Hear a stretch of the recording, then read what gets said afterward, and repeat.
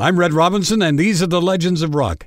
Danny and the Juniors turned At the Hop, and Rock and Roll Is Here to Stay into rock anthems.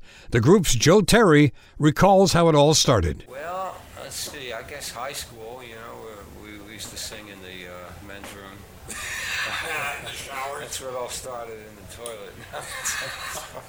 No, but we did. We used to go in the men's room, a bunch of guys, because you had echo. Yeah. You know? You had all the tile, so that was the place to sing, because you sounded great, You couldn't make a mistake. It was fantastic. So we'd all sit around in between classes and sing, And pretty soon you find out that this guy's got a good second tenor, and that guy's got a good baritone or bass and so forth, and he sings a nice lead, and let's do this particular song. And then it, goes upstairs, and, you're singing outside the schoolyard, then you're singing on the corner all night long. Right. Until like the neighbors are yelling, "Yo, you want to shut up? We want to sleep." Then you're in the car singing. You're singing in the car for like hours and hours, and 4 a.m. you come sneaking in. Your mom beats you up and stuff. It really becomes like an obsession. And thank goodness we got lucky with our first hit At the Hop, and we can do this for a living. It's a lot of fun. Where is hometown for you, Joe? We're from Philadelphia, Pennsylvania, Red. So did you hang around the American Bandstand, or how did that happen? Well, not really. Let's see, we were 15, I guess, when we started. So bandstand kids were like 16, I guess, a little older.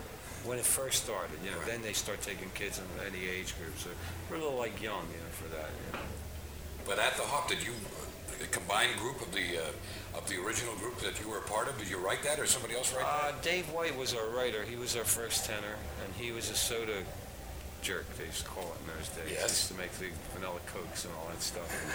And on the napkin, he wrote, actually it was called Do the Bop. So he wrote a song called Do the Bop. And that's the one we went in and recorded. And then we took it to Dick Clark, and Dick said, that the bop would be an outdated dance. So why don't you change it to At the Hop? And that's how we got At the Hop out of it. But you agree with me. Everywhere you go, and it doesn't matter who does a rock and roll show or a compilation of rock and roll in those days, At the Hop is got to be part of it, along with other hits like Whole Lot of Shaking going on. At the Hop's a traditional rock song. Well, it's the theme song of the record hops, which is a part of our culture. Record hop is a thing that everybody went to and met their wife at, or something like that. So fortunately, that's why I think it makes the song so memorable to everybody. Rock with the Legends at redrobinson.com.